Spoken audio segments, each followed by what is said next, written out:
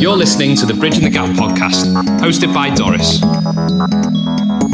Hi everyone, and welcome to the Bridging the Gap podcast. I'm Holly from Doris, and this is Ben. Hello! So, first of all, thank you very much for having me on. I'm pleasure. Absolutely stoked to be on this thing, as you can probably tell by our interactions that we've had the past few minutes.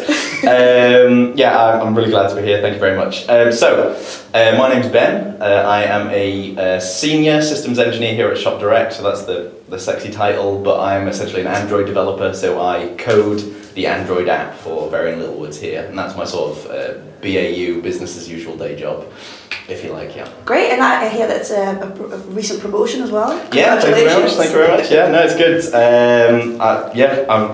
I'm shocked myself really. It's kind of nuts. I've been here for 2.5 years, and in that time, without tooting my own horn too much, I've got two promotions. So that's amazing. Cool. I came in as an associate, and I'm now a senior. So it's like that's awesome. Yeah. Well, we worked together, didn't we? We did. Yeah, it was very good times back when I was doing Health and Wellbeing Guild. Yeah, of course. And of course, your insane skills in anything creative is thanks, Ben. Honestly, thank you. Honestly, it's brilliant. Yeah. So, how did you mentioned before that you had an interest and journey into tech?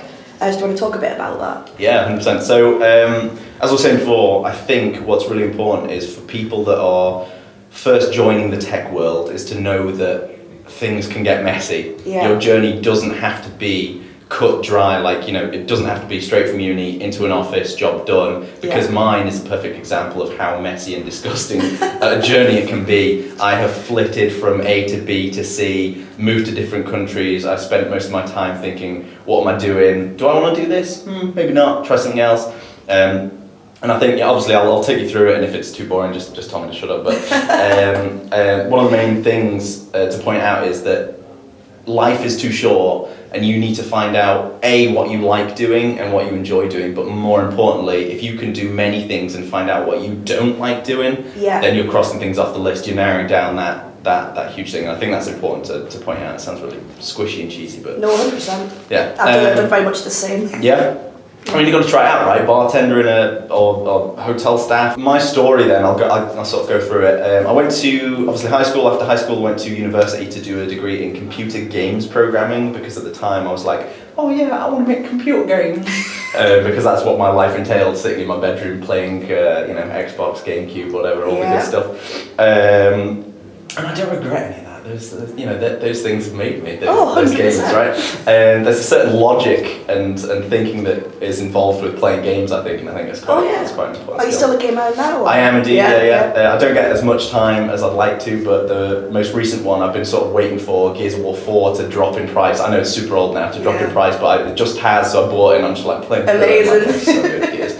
I was a big Halo 3 fanboy back in the day, but amazing. Anyway, so I went to uni for computer games programming, graduated after that with a first class honours. Oh! So there you go. And afterwards I was like, I don't know what I want to do with my life, so I went into teaching because I actually really enjoy the interaction with kids and young people and educating people.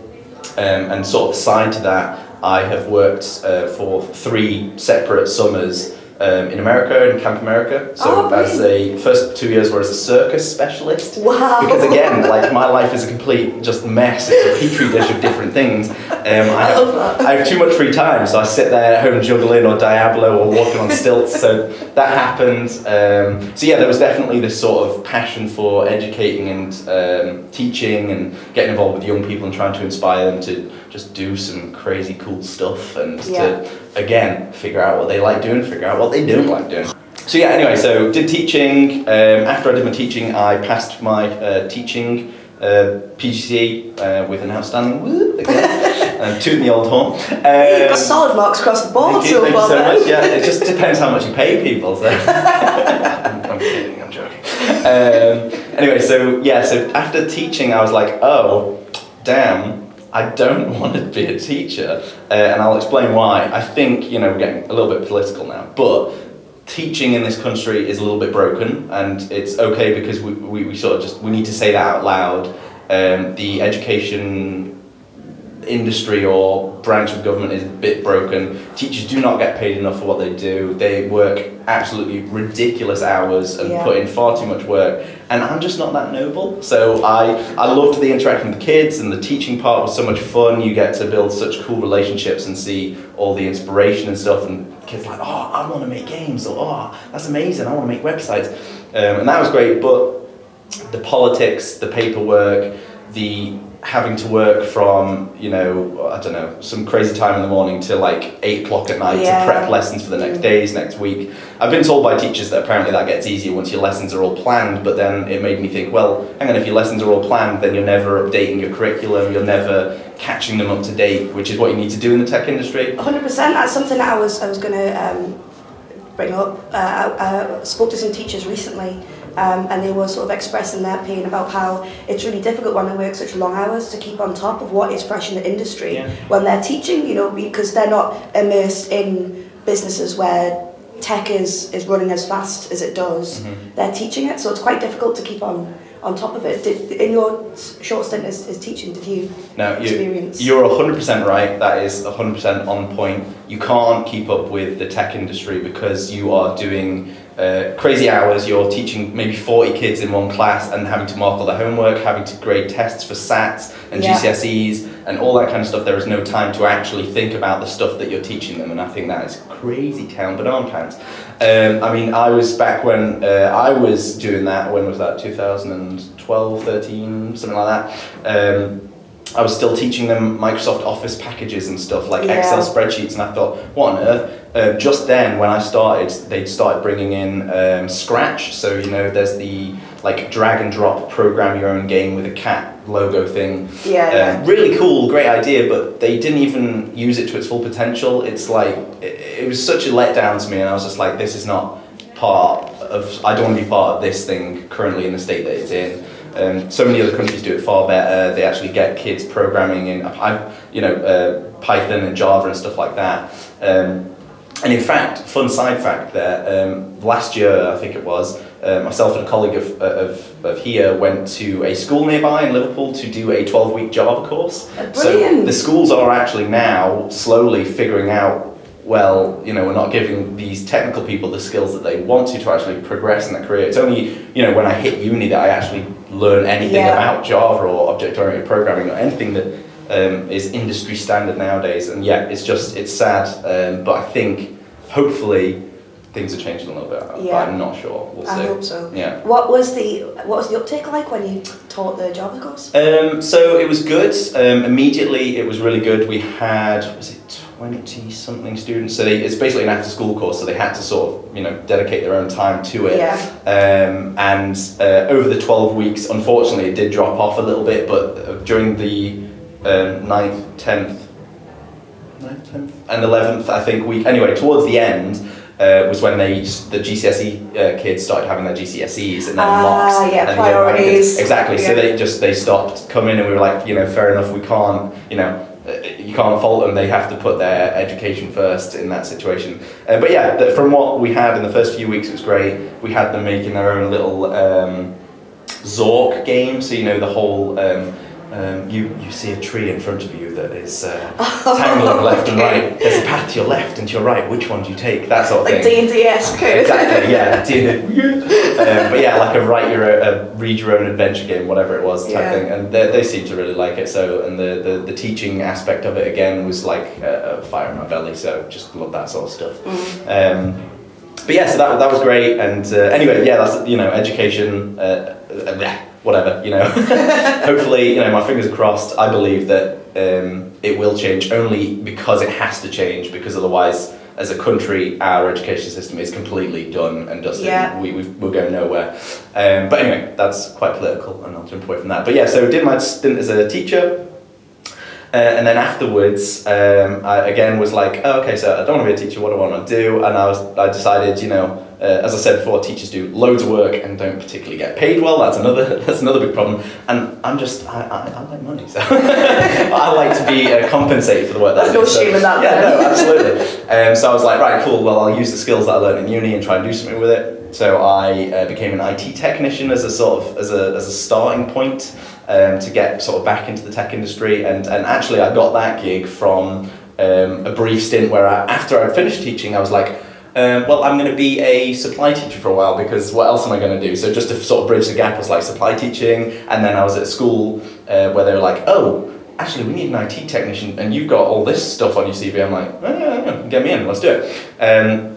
So I'm so fortunate for that position, because I think that was the bit that sort of made me realise, yep, tech, coding, getting involved with computers, hardware, software, that's where I need to be. Yeah. So it's just great. Anyway, so there I was doing all the IT technician stuff, you know, fixing computers, fixing user login problems, resetting passwords 50 times a day. But also started doing some Android app development, and that's where the first time I actually got hands-on with Android app development, because I hadn't done it in university at that point. And we had an app basically where we had 3 trolleys of Chromebooks basically that needed peddling around the school, putting into different classrooms as and when they needed it. Okay. And we got lost, those trolleys got lost often because like, oh wait, were they in C12 or were they in C10? Yeah. Oh, have to check both rooms. I remember that very fondly. Right, it's crazy. It's 3 trolleys is not a lot to remember. Yeah. But anyway, so there was a problem that needed solving, and an app that basically just when the technician dropped the trolley off, they said, it's in C10 or whatever, click a button, stores it in a database, then the next technician comes, they're like, where is trolley? Look at app, there it is in C10, yeah. Job done. So that was sort of the first bit. And I had the previous version of the app that they had built already, had to decompile it into like dirty, messed up Java, and then rebuild it with, to fix the problems, add the new features and stuff. So that was the first bit of that. And that was great fun, and it seemed to work pretty well as a first stint. And then, so yeah, as I said, it gets even messier, sort of. I decided that I'm going to move to Germany for love. So my girlfriend is German and lives in Germany. So yeah, I moved over and didn't move over with a job. I was like, right, I'm just going to move over. Wait a minute, I've skipped a bit here, haven't I? I have skipped a bit. We'll come back to it in a minute anyway. So at that time I moved to Germany and had no job and sort of looking for jobs, and I got picked up by this startup company that does app development, and that was really fortunate. I was there for like 1.5 years, 2 years. Yeah. And that's where the sort of first parts of actual app production development happened for me. We didn't use, for any listeners that are sort of know a bit about app development, we didn't use like native app development, we didn't use the Java and nowadays Kotlin code.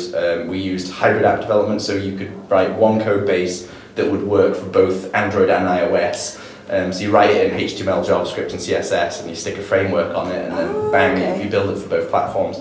And that was really cool because it showed me A, how you make apps, put it to the public, the whole Play Store integration, all that kind of stuff, and B, how hybrid app development is awful and no one should ever do it. I think it's really useful for startup companies that are trying to just get something going because it's quick and it's fast. But for any company, like now, ShopDirect, native is the way that it has to be, because there's so many performance issues. You've got so many dependencies in this hybrid world that if one person somewhere in the world changes their dependency that you use, your whole app comes crumbling down, and that happened far too often. And we were always, retroactively fixing stuff as opposed to actually creating cool new features in that company.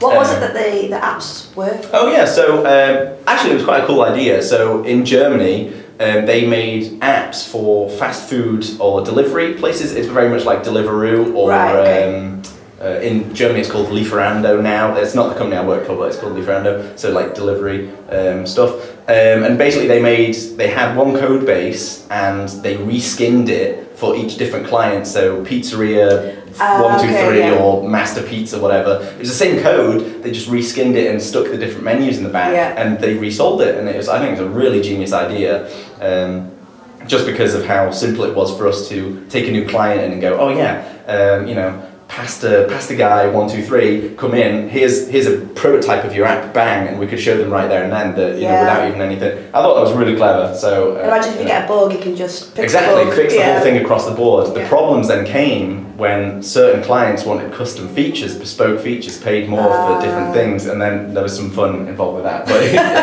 that's a story for another time. I've totally missed out a bit of the whole mess, by the way, and I apologise for that. And honestly, if I'm going off topic, just no, not at all. After, when was it? So after I did my PGCE, before going to do my technician whole part of it, I actually moved to Germany for, I think it was only 4 months or something like that, to become a bartender and work in a hotel. Yeah. Because again, at the time, after my PGCE, I was like, oh yeah, no, I don't want to be a teacher. I hadn't figured out about the whole, wanting to use my sort of programming skills yet. So I was like, I've got to go and explore the world and see what's going on. Yeah. That's where I met said girlfriend. I see. Okay, so now it all links up. Anyway, after the 4 months, I came back, and that's where I picked up my supply teaching and technician stuff after that. So there's the bridge in the gap, the missing timeline. But yeah, again, it's just to highlight how messy the journey is really. And it's if it's straightforward, great, and that's fine. And kudos to any listeners that have that. That's maybe cool if that's what you want, but also it's honestly, people shouldn't worry about having a mess. And maybe I'm just lucky and I've fallen on my feet, but if that's the case, I've fallen on my feet 5 or 6 times and I'm some crazy lucky that I don't think exists. So I think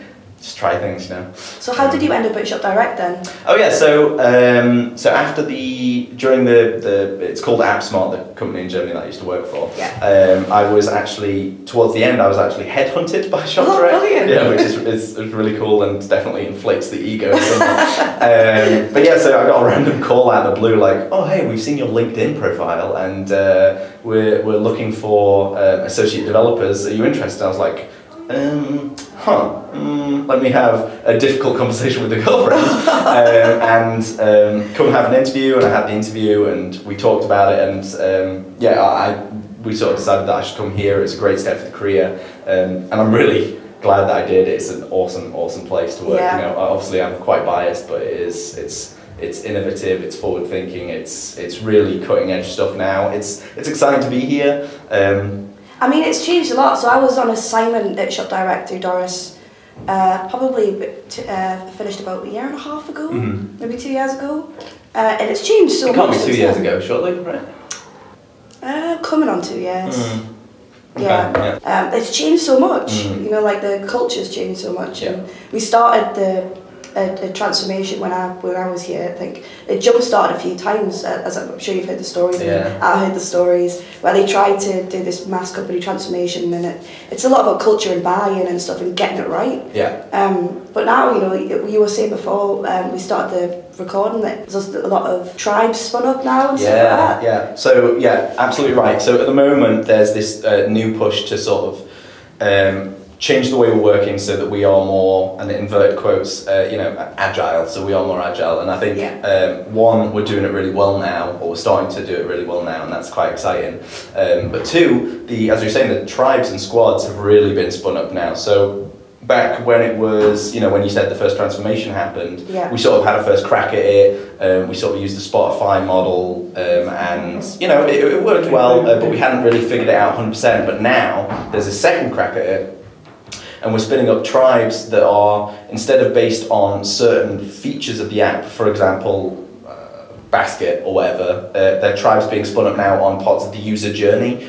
So, for example, one name like Global and Landing is part of the user experience, that is how the user actually gets put onto our websites or gets put onto our apps, or what happens when they first hit the page. What do they see? How do they experience it? How do we how do we tell them that we've got this cool experience? How do we sort of excite them and give them inspiration into what to buy and to shop for, all this stuff. So that's an example of a tribe or a squad that we've got that's spun up, and a bunch of others are spinning up now, and it's a really exciting time. And in fact, as I was saying before we started recording, those teams now are sort of getting, again, we're sort of thinking about it in sort of this Spotify way. It's like the industry known, really well implemented version of Agile, I suppose. But and for those who don't really know much about the Spotify model, there's some great videos online, isn't there? About absolutely, really great ones. 100%. Yeah, just sort of showing off the office and how their creative space actually helps. You think like, sofas and plants and stuff, what does that actually benefit? But actually the creative and chilled environment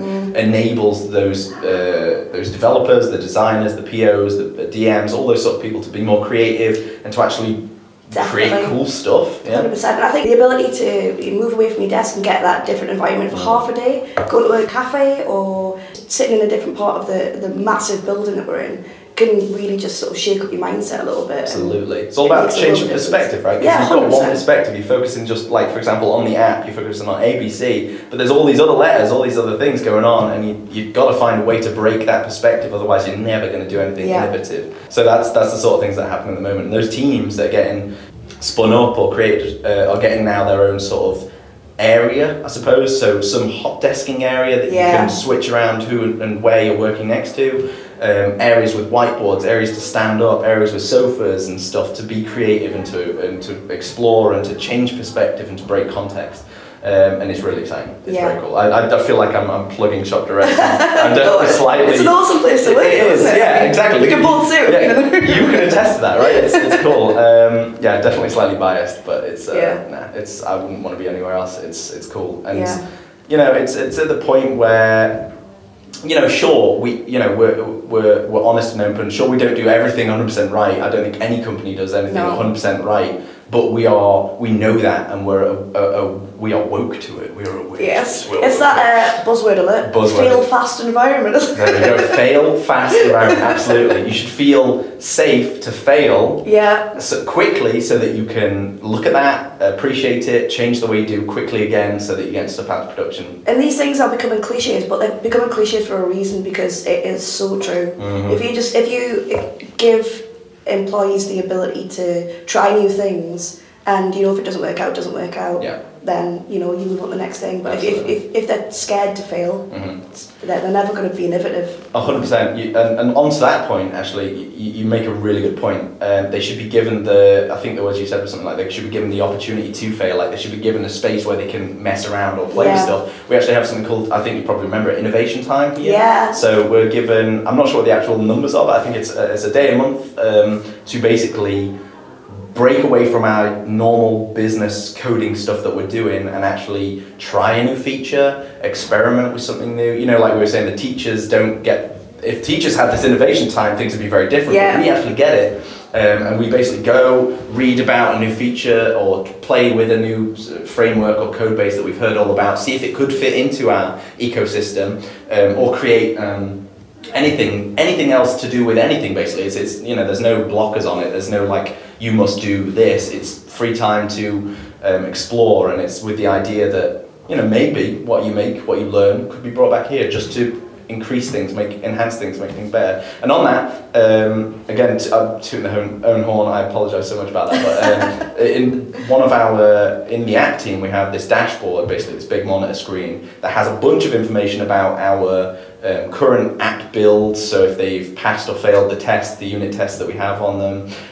We have basically a server pinger that says, hey server, are you alive or not? And we just have red or green for that. Just simple things like that. That dashboard was actually created from Innovation Time, and it's now something that every single day me and my colleagues, me and my colleagues will turn our heads, look at the dashboard and get the information that we need in split seconds, as opposed to having to, you know, go to a browser, contact the server to see if it's up or down. We can just turn our heads and go, green, it's up, or no, red, it's down.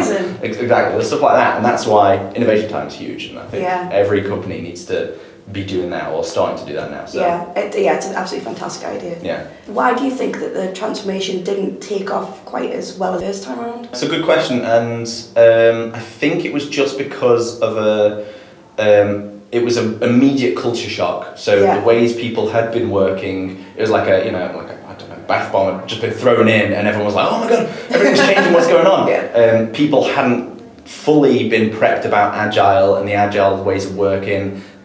People and teams, I guess, were sort of half doing things, half not doing things, and when you haven't fully bought into a thing, and especially Agile ways of working, then it's bound to fail. And not that it did fail, I think, it was just slow to spin up. There was a big education piece about making sure that everyone knew what the ceremonies were for Agile, how it worked, how you all the good Agile stuff, and there was the education piece really should have been beforehand. It didn't meet the standards that we have now. Yeah. Because it's a learning curve, though. Exactly. But for those reasons, I think it was just because it was an immediate shock and people weren't really ready for it. Yeah. I listened to a really great talk by Louise Elliott the other day, and she was talking about transformation cultures and how sometimes the buy-in can be quite difficult. And I know that we experience that to an extent here at Shop, as I'm sure every company that goes through a transformation does. And she made an incredibly interesting point where she said that she would recommend putting a little bit of time in with the people who are really up for it, who are really excited about it, because they don't need much time. Putting a lot of time in with that middle group who are a little bit wary, who just need some guidance. And then there's that inevitable group of people who don't really like change, which, you know, it's diversity, isn't it? There's different people everywhere. You know, there's inevitably going to be people who are opposed to change. And she said, put minimal time in with them, which I think is something that we didn't do first time round, because that stubbornness can't be changed. But as soon as they see other people really prospering in that space, they'll naturally follow. Oh yeah. And that's such a lovely lesson, I think. I really like that. That is really cool. Yeah, 100%. There's a lot of devs that sort of fit into that sort of final category, because I guess some of the mindset of devs is, you know, I want to write code. I'm not too fussed about what's going on around me. I know that I have to write code ABC, so why sort of slow me down? But the Agile manifesto and principles are there to sort of encourage actual entire team process and production and actually get good things out there. So that's really cool. I like that a lot. Minimal time. And it's like a one shouldn't fit all scenario. I'm not saying that right, am I? It shouldn't be like that. And I think actually, back to your previous question, why it sort of failed the first time around is because we adopted that approach. We were like, oh yes, this one thing will fit all of us, full stop. And I think we've learned now that actually different teams do it slightly differently, and I think that's okay, because you need to cater to your teams and the people that are in your teams. And I think we sort of figured that out. You know, we're doing things slightly differently, slightly tweaked. It's that scary devolution of power, isn't it? That I guess, which is, you can see it now, that people have been a bit more liberated in Shop Direct, and it's really flourishing because of it. Absolutely. I think you're right. It's going to be really interesting to see what comes up the next few months. See what comes out. But So cool. Have you got any advice for people who are maybe thinking about getting into tech, who haven't come through a conventional route? Sure. Okay. Initial advice would be always be learning. That's some great advice, right? Which sounds really silly, but actually the tech industry is possibly one of the most strangest ones to get into. I mean, I can't speak of any other industry because I don't particularly know it, but like, you know, other industries, if you go into it, you have the skills and you'll be using those skills, full stop. The tech industry, you'll have some skills, and by the time you hit industry, they're out of date. Things have changed completely, incomparably to what you knew before. So you always need to be learning, and that can be done. In fact, one of the most ways that I've learned is through like YouTube videos and stuff like that. And most of my dev learning outside of actual university theory has been YouTube videos, which is nuts. And you've just recently set up your own YouTube channel. Yes. Free plug, I'll take it. Are you okay if I plug it? Yes, I have. Thank you very much for saying it. I've set up my own YouTube channel. I'm not. I guess it took me too long to do. It's something I've wanted to do for a long time. I've had a lot of worries about imposter syndrome and about, you know, how dare I do that? What on earth do I know that I could tell people? And I think finally I just decided, no, sorry, I can do this. I know these things. I should do it, or just give it a go at least, right? Fail fast, right? So I decided, right, post the videos, and I've just been overwhelmed with the real positive stuff that's happened to it. So I mean, there's some great content on there, and anyone can all embarrass. But how will our listeners find it? Good question, and that's something I'm currently working on a little bit more at the moment. But if you go to YouTube and just type Ben Cadell, so Kadel, Ben obviously Ben, you'll find one of my videos will be the first to pop up. My channel there has got the sort of slogan, tech tutorials and twaddle, and it's because I don't want to be sort of pigeonholed. Is that the right word? Anyway, I don't want to be sort of cornered into one area of tech. I want to be able to talk about technologies, new things that are coming out, old things. I want to give tutorials about how to use things. So at the moment there's a lot of tutorial videos about the terminal and Unixy commands and stuff, because I'm big fan of that stuff. Yeah. And I'm it goes right over my head. and I'm trying to just get content out there just to sort of make a name for it. And there's also the twaddle in inverted commas side of it is me doing some talks. So I've talked about the differences between like associate software engineers and seniors and principals and all that kind of stuff, just to give a flavour to sort of the people that are new to the industry. And I think I'm going to have to eventually one day find a bit of an area that is my own. Like I'm going to have to figure out what I want the channel to be for. Why? yeah. I don't know. I guess SEO reasons, but I shouldn't conform to that. But yeah, no, you make a really good point. I don't know. I just want it to be open and free and sharing. And I think, I don't know. Talk about everything. Talk about how new people get into the industry, talk to people that are many years in the industry, like how they should break their perspectives and context change. And maybe, one of the, hopefully the next videos that I'm going to record is about imposter syndrome and about how it affects everyone. And in fact, people may not immediately see this on the surface of me, but I definitely suffer with imposter syndrome. Just the fact that constantly every day I'm like, whoa, how did I trick people into giving me this job and this title? I have no idea. When are they going to figure me out? And it's kind of crazy, and a lot of people do really great talks about it. And I sort of want to have my say on it. And in fact, one of the things about my YouTube channel that's kind of weird and links to imposter syndrome that I'll probably mention in the video is that I've done loads of videos on like the terminal and Unix stuff, which is like nothing to do with my day job, like almost nothing to do with my day job. It's just fun stuff that I did inside. Yeah. And Android, which is my day job that I've done for like 4 years, I've done no videos on because I'm like terrified that, oh my goodness, I have no idea what I'm talking about, but wait a minute, I code this every day, so what on earth's going on? So I'm still having this internal imposter syndrome battle with myself. And I've got so many ideas for like Android videos, and I'm just like, no, not today, maybe next week I'll conquer the beast. But it's so important to talk about it though, because it affects so many people. Yeah. And loads of people don't talk about it either, and they just sit and silently panic. Yeah. It's really weird that people don't talk about it, and I think there's this maybe a stigma. I may be wrong, I have no idea, but there's maybe a stigma about people sort of admitting to their colleagues or whatever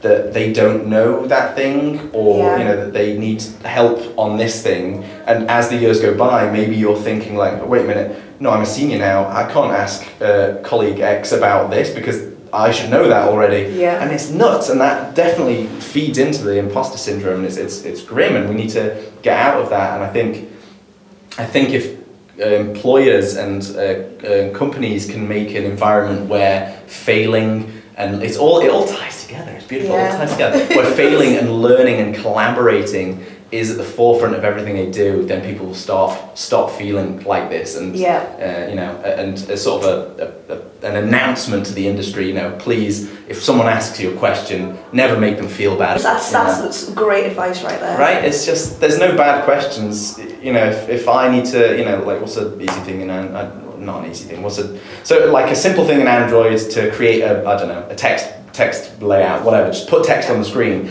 If for some reason I've forgotten how to do certain things, I could sit there for 3 days and sort of twiddle my thumbs and panic about imposter syndrome and like how I don't know this and how my colleagues are going to scold me. Of course I could Google it and relatively quickly find the answer, or I could, maybe the text box wasn't the best example, but anyway, or I could talk to my colleagues and just be like, hey, I've sort of forgotten how to do this, can you just hit me up? And without feeling like I'm about to get scolded. Exactly, it's crazy, but there's a culture change that needs to happen across the place, and some companies are doing that, and I think we're really starting to kickstart that as well. We're doing this sharing and collaboration environment now where teams are intra-teaming, they're talking to other people across teams, they're finding who's got what skills, going and asking them questions, and that's huge. And we actually have something, this is kind of information for you that's kind of cool that we've started up recently. We do this thing called Tech Forum now, which is every 2 weeks we have an hour slot, and it's just for the devs and the testers and the people that actually get hands-on with tech and machinery. So not, the POs and DMs and the business people are welcome to it, but it's not for them. We want to get deep into the technical stuff. And the Tech Forum is basically, we go around asking devs around our business, hey, do you want to do a talk on something? Or they'll come to us, hey, can I do a talk on something? Awesome. And it's about anything. Again, it's like Innovation Time. We don't want it to be strictly about work things or back end or whatever it is, right? it's about anything. We've had talks about AWS certification, Kubernetes. We've had talks about Gatsby, JS, and all sorts of crazy, wonderful things. And it's brilliant because we're now fostering this collaboration and sharing environment where people can just, even if they're not the most confident presenters, and those are the people that we really want to present to start with, so it can help them feel more confident, get rid of the imposter syndrome, let them see that they have some cool knowledge, and bring that out of them. So we get those people, we stand them up in front of a relatively small audience. It's gone from like the 20s to now the 40s, and we have Skype link as well, so if people don't want to come to the event itself, then they can Skype in and still get the information. We record it and put it on YouTube. Amazing. On the Shop Direct YouTube channel as well. Fantastic. So look for Tech Forum. I'll check it out. And I think, do we take a section of, or do we do all the talks? Anyway, regardless, I'm not part of the upload process for that. So it's really cool, Tech Forum, and I think, it's something that we have built ourselves, and it's this, oh God, I hate this, but it's a what's the words I'm looking for? Grassroot-led revolution, or something like, some nonsense like that. It's basically we grew it ourselves, like as colleagues. Nobody above us said do this thing. We were like, that's amazing. We want this thing and we're going to do it. And that comes from the freedom, doesn't it? Exactly. Yeah. It comes from that environment, the freedom to be able to do that sort of stuff. And we don't ask for permission. We ask for forgiveness. But we basically book out this big bit of space up on the third floor in this building, S1. We move all the chairs, so it's like a cinema style event, and we just do it. We don't care. Brilliant. And the rest of us who are in this committee, we sort of formed a committee now. We go to people, get in their faces like, hey, you want to do a talk? Or we now, in fact, it's brilliant. That's what we were doing the first few weeks. Hey, do you want to do a talk? And now we're getting emails. The next 2 or 3 tech forums fully booked just by people emailing, hey, I've got this talk, can I do it? Like, yes, you can. Very cool. Yeah, and it all ties nicely into this agile, this collaboration, this safe environment that all companies should be making. And I think, as per the evidence, we're doing it. We're starting to do it, at least we're doing it. So back to the subject of how to advise people. Okay, so the first one, as I said, was always be learning, right? And we sort of went off into that big tangent, but the one bit that I want to bring it back to is specifically for devs. I can't talk much about other areas of the business I don't know too much about, like BAs and testers and stuff, but for devs, there is so much out there that you can use to always constantly be learning. As I said, the YouTube videos, and thank you for the plug for the Ben Cadell YouTube channel. That's Kadel. Anyway, sorry. Shameless now, Ben. I know. So there's that, but there's also GitHub.com. So maybe people will know about it. If not, I'll say what it is. So GitHub.com is like social networking with code. So what you do is you make a project with code, any sort of code, HTML, JavaScript, CSS, Kotlin, Java, C++, C#, whatever your code base is, whatever it's about, whatever you're creating, you put it online for other people to see fully, transparently your code. And this goes into the open source theories that exist in the world. So open source is like having your source code open and available for people to read, so they're knowing what's actually happening when they install it onto their machines. Anyway, GitHub is like an online version of this, and anyone can make an account. It's free, totally free, and you can go and see other people's projects and you can collaborate with them. So you can download their code, you can make changes and re-upload their code. Obviously there's some permissions and stuff that go into that. But you can do that, and that is one of the huge, the biggest ways that I would say of learning is actually going to a code base. For example, Node.js is this huge thing that exists that is like a back-end but using JavaScript, and Node is incredible. Any devs out there that are looking to get into the industry, look at Node, even if you're an Android developer or whatever. Node is awesome. Node.js is an open source code base that exists on GitHub. So it's mad because thousands or millions of people use Node.js and the code is fully available on GitHub. You can contribute to it immediately. There's on GitHub, just type in Node.js and you'll see all the code immediately, which is great. And there's a file called contributing.md. So MD is markdown, so it's like fancy text for the internet. And you can read the contributing rules. So there'll be things like, don't, I don't know what their contributing rules are, but do this, do that, and you can contribute to it yourself today, and that's huge and that's amazing. That's a great way to learn, and not only is it a great way to learn, but nowadays when companies are hiring devs in particular, and I know this because I've been part of the hiring process for certain people here. We look at your GitHub page, we look at your GitHub repositories and your contributions, so we see if, hey, has this person, either has this person contributed to somebody else's project, or have they made their own stuff? And it's sort of like an online portfolio system, if you like. I have, I don't have particularly good repos or anything interesting on there, but I have repos of code that I've messed around with, I've experimented with, I've contributed to a couple of things. That is great for companies to see, and that's also a really great learning experience, because you're learning not only the obvious thing of how to code in whatever particular framework or language you're working with, but you are seeing what real code looks like out there in industry. For example, Node.js will be industry standard, industry standard code, and you'll be seeing how that's laid out, how's that architectured, and learning these things on the sly, on the side, as you're coding as well, which is huge.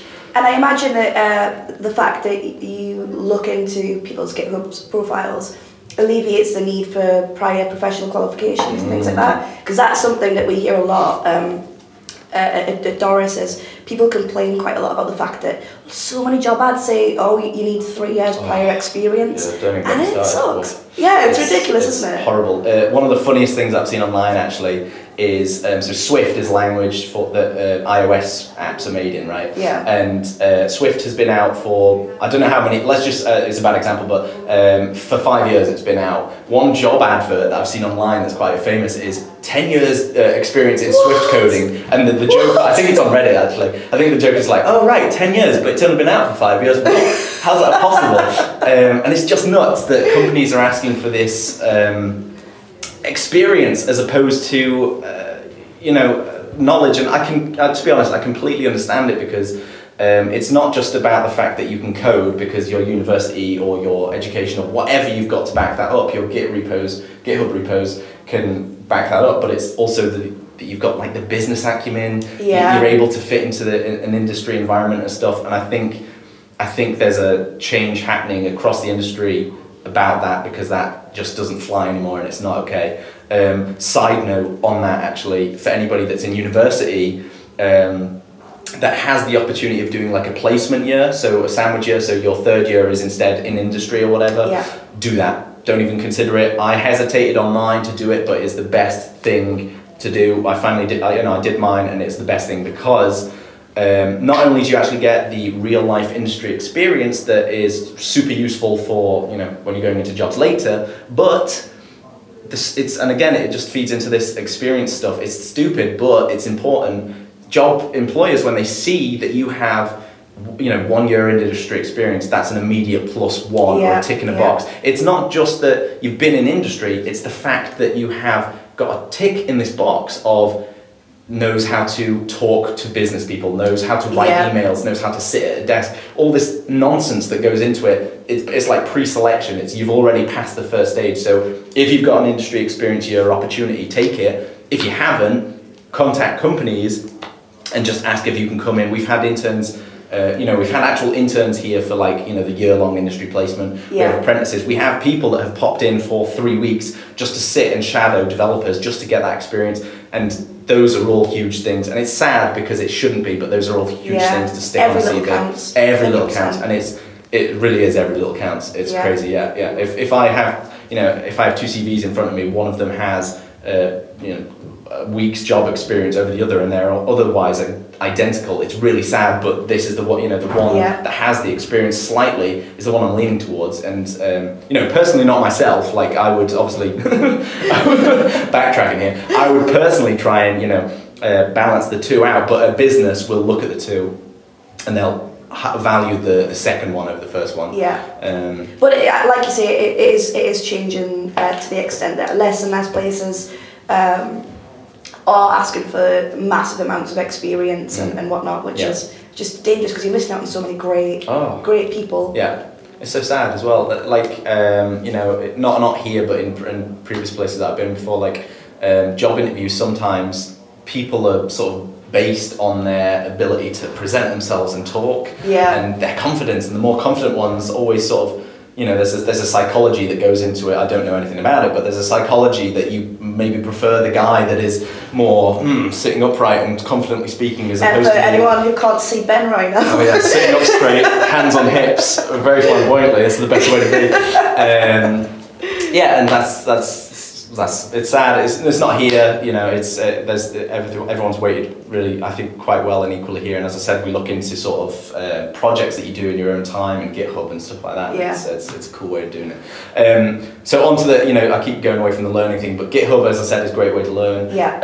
Having side projects, even if you don't like incorporate GitHub into it, the online part of it, actually having side projects of just making stuff. Just to, one, flex your skills, like make sure that what you've learned or what you're learning isn't sort of dying out or fading away. You're flexing skills. Even if you're making like a online calculator, or if you're making an app that tells you to drink water every hour or something like that. Something like that is brilliant for keeping your skills up to date, but also just to have something to show employers when it comes to time to get a job. You say, hey, look, and pull out your phone. I made this. How cool is this? Yeah. And then it actually gives the employer something to ask about. Oh, how did you do that? What technologies did you use? What architecture did you use? How did you approach problems? Any employer interviewing will be super happy to have that in front of them. And your side projects will just like 2 thumbs up from it. Yeah, cool.